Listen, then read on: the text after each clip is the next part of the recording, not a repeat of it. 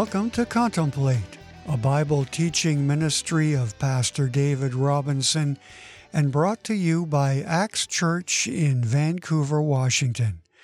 Today we're going to continue to learn why we believe what we believe as we set the stage for some powerful episodes ahead.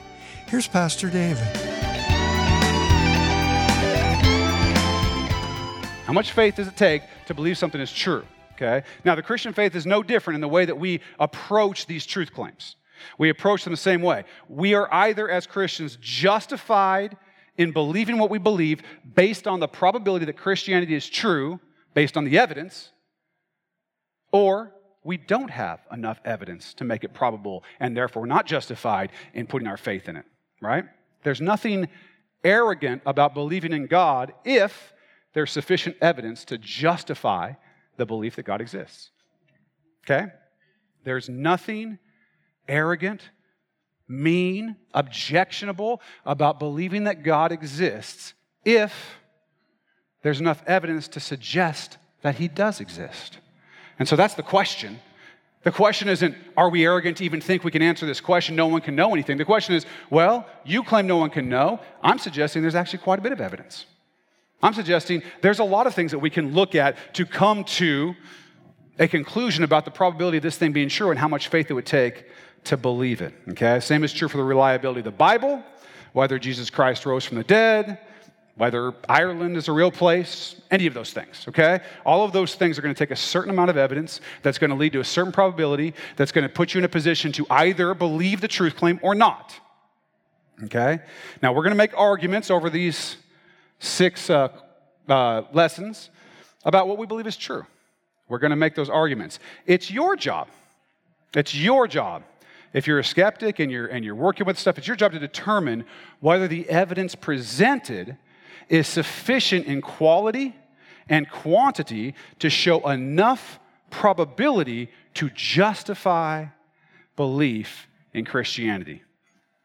I've recently run into a guy, someone I know who wants to make the claim that the word belief should only be used with things like religion and it shouldn't be used with science and so on. I just want to be clear when I use the word what it means, okay? We're doing damage to language when we start trying to do that kind of stuff. Belief is simply what you think is real or true. That's all belief is. Every single thing that you think is real or true is a belief that you have, okay? So when I say belief, that's what I'm talking about. We are claiming that Christian beliefs are actually true. Actually true, really actually true. We recognize that we have a burden of proof to show that the probability is sufficient to justify those beliefs. And we're up to the challenge. So there's something that I'm asking for from those of you that came into this or on the video or whatever that are skeptics, that have come into this as a skeptic to weigh evidence. This is all I'm asking for folks, okay? I'm simply asking for you, before we get deep into this thing, to settle in your mind the standard you have for belief. How much evidence do you require, and what kind of evidence? And then answer this question for yourself. If we provide that much evidence and that quality of evidence, are you going to change your mind? This is really important. If you've ever had conversations with folks, you'll find out just how important it is. Because if no amount of evidence will suffice for you to believe in God or in Jesus Christ, then you're not being intellectually honest about what you believe, which is fine. That's your thing, right? But you're believing what you want to believe in that case. And that's an emotional faith, not a reasonable belief. We're claiming that Christianity is a reasonable belief. And so there has to be a standard that's set up front in order to explore these issues, okay? So you have to decide up front what kind of evidence and what amount of evidence will satisfy your intellect in order to justify belief for you in God. You cannot move the goal, okay? You cannot move the goal so you can continue in your current beliefs. Okay? Any intellectual pursuit has to have a standard. I don't know if you've ever been in this situation. I have. And what happens is somebody will come and they'll say, something like, the Bible says that it's okay to do such and such, whatever it is, okay? That this thing isn't wrong. All you Christians say this thing is wrong, but the Bible says it's not wrong. Okay, so we go to Scripture and we start looking at it, and as we approach the text through regular interpretation, as we look at it, the other person sees that actually they're wrong about that, and that it says the opposite. It actually does say that that thing is wrong, or whatever they're arguing about. Okay? What often happens is that the goal gets moved back one step. And then it's, well, the Bible's really old, and we don't know that we have the actual correct books, and so on and so forth. And then you take the time to say, well, actually, and you go through it, and how the Bible is the most well-attested ancient document in existence. And then they go, okay, but God didn't really inspire the people who wrote it. We may have what they really wrote and so on, but God didn't really inspire the people who wrote it. And then you go through the process of showing that there's no other way to explain all the prophecies that were fulfilled and all the other things in Scripture that could only have been done if there was a supernatural creator, right, who was informing the writers. And they go, okay, but regardless, I don't believe in the Bible, and it's not going to, change my mind about anything. Now, here's the problem. At every step, the argument started here, but at every step, we ended up moving the goal until at the end we find out that it wouldn't have mattered what happened. The person was going to keep believing what they believed. Now, we're all subject to being like that. Stuff like confirmation bias, where we want to believe something, so we find the sources.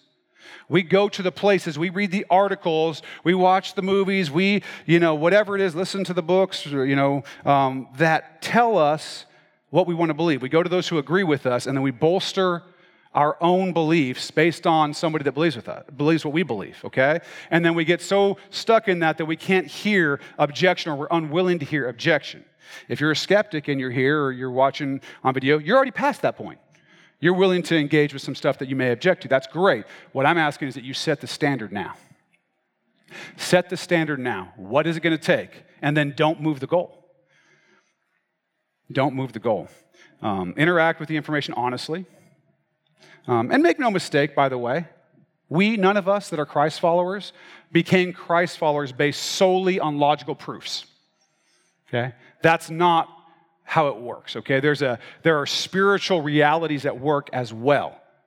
But we do believe that the worldview of a Christ follower is the most reasonable, most logical worldview out there based on evidence and reason. That's our claim. That's our claim. And I know it's a tough claim, right? But these ideas that we're going to deal with, we're going to walk through over this next 6 weeks, they're not a game. They're not a game. This is life and death, right and wrong, heaven and hell, joy and sadness stuff. This is the things that everybody cares about. At the end of the day, these are the things that at the end of the day, human beings actually care about. And so it's important. Eternity is in the balance. So we are very serious about this. And we invite you to take it seriously as well. If you've never engaged these types of ideas, this is the time to start, because this is incredibly important stuff. Okay? Now, I want you to throw away, this is another objection that's out there, throw away the notion, the recently popular notion, that smart people look to science and dumb people look to religion. Okay? This is a pretty pervasive idea that's growing out in culture. Smart people like science, dumb people like religion, as if science and religion are some completely separate thing and they can never interact. This is objectively untrue.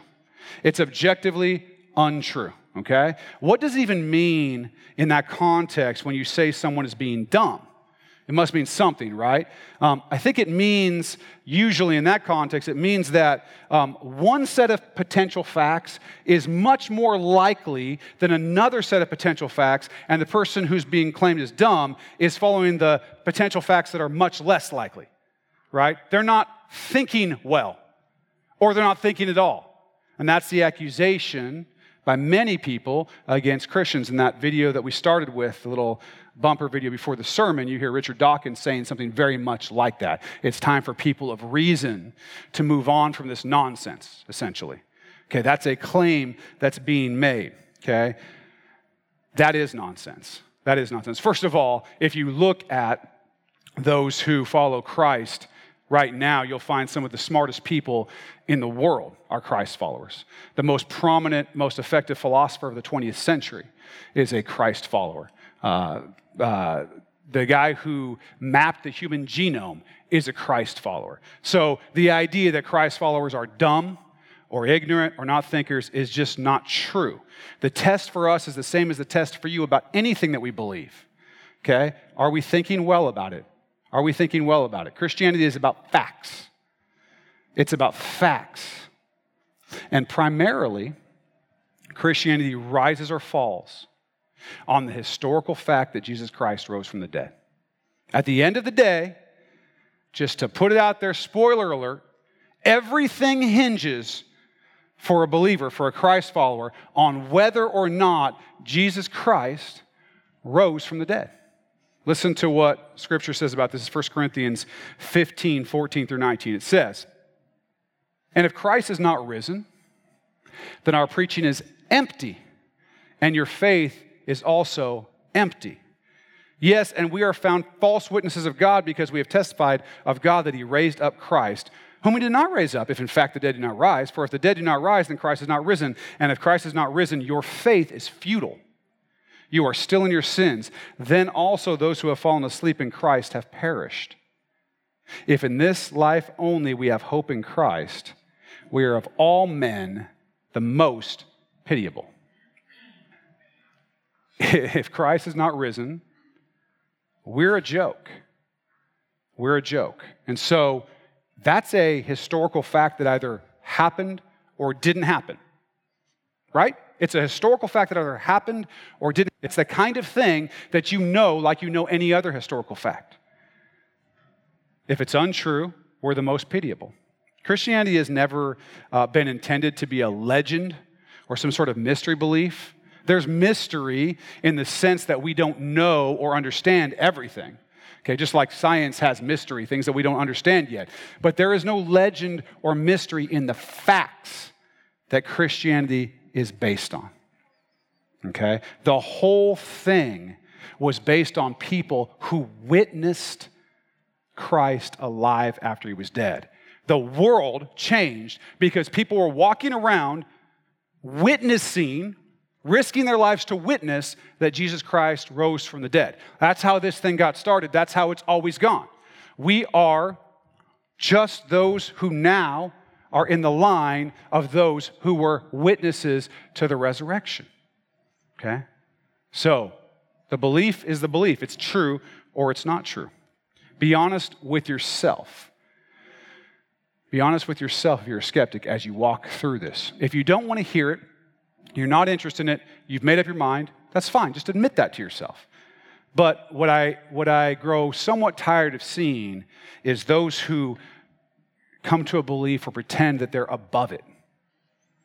That somehow they are so intellectually superior and that Christians are so intellectually inferior that, to believe what we believe is just crazy.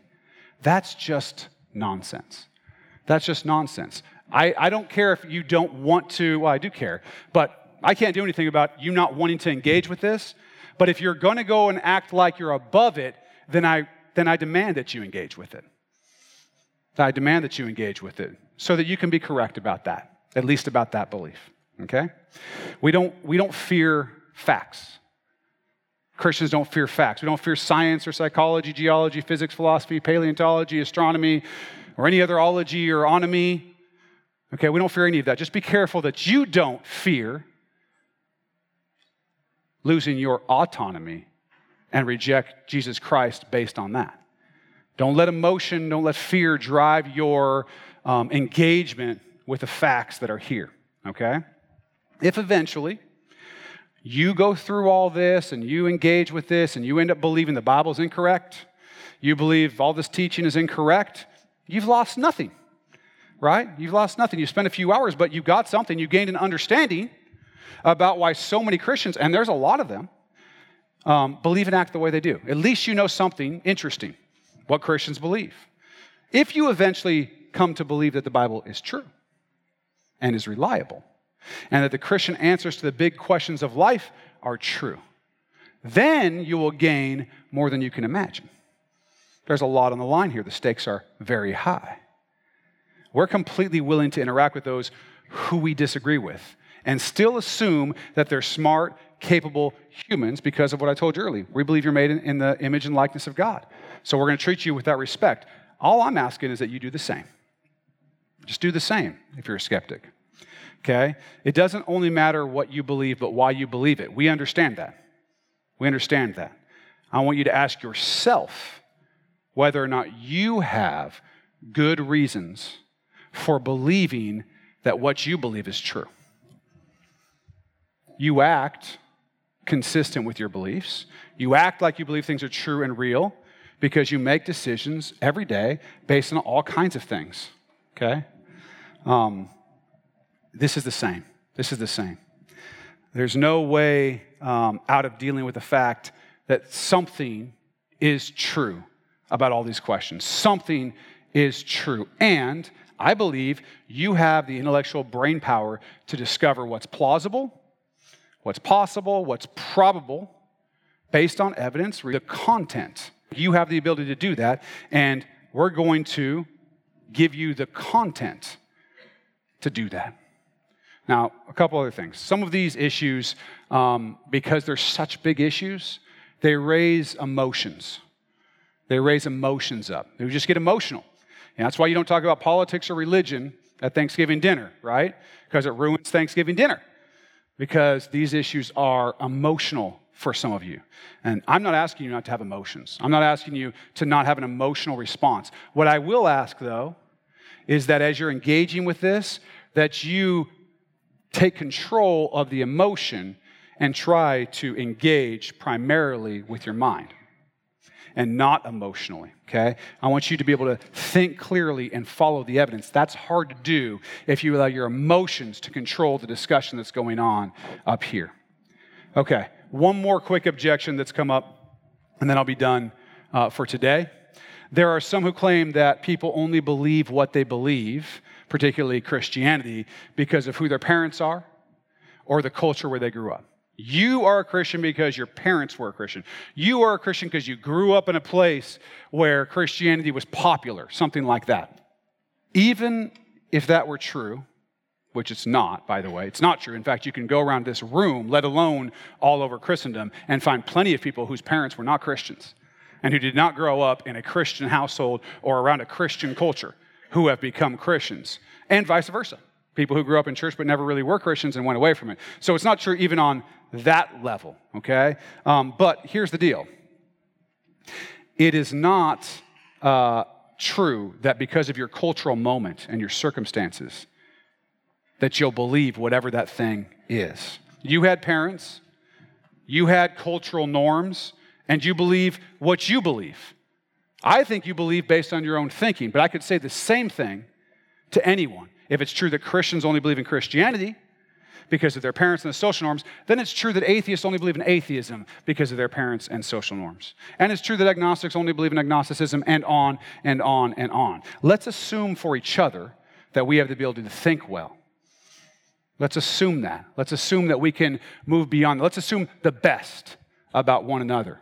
That's what I'll be doing throughout this. The arguments that come against, I will assume them at their very highest, at their very best, and interact with them there. I won't take them at the lowest or the easiest to defeat, okay? I'd ask you to do the same.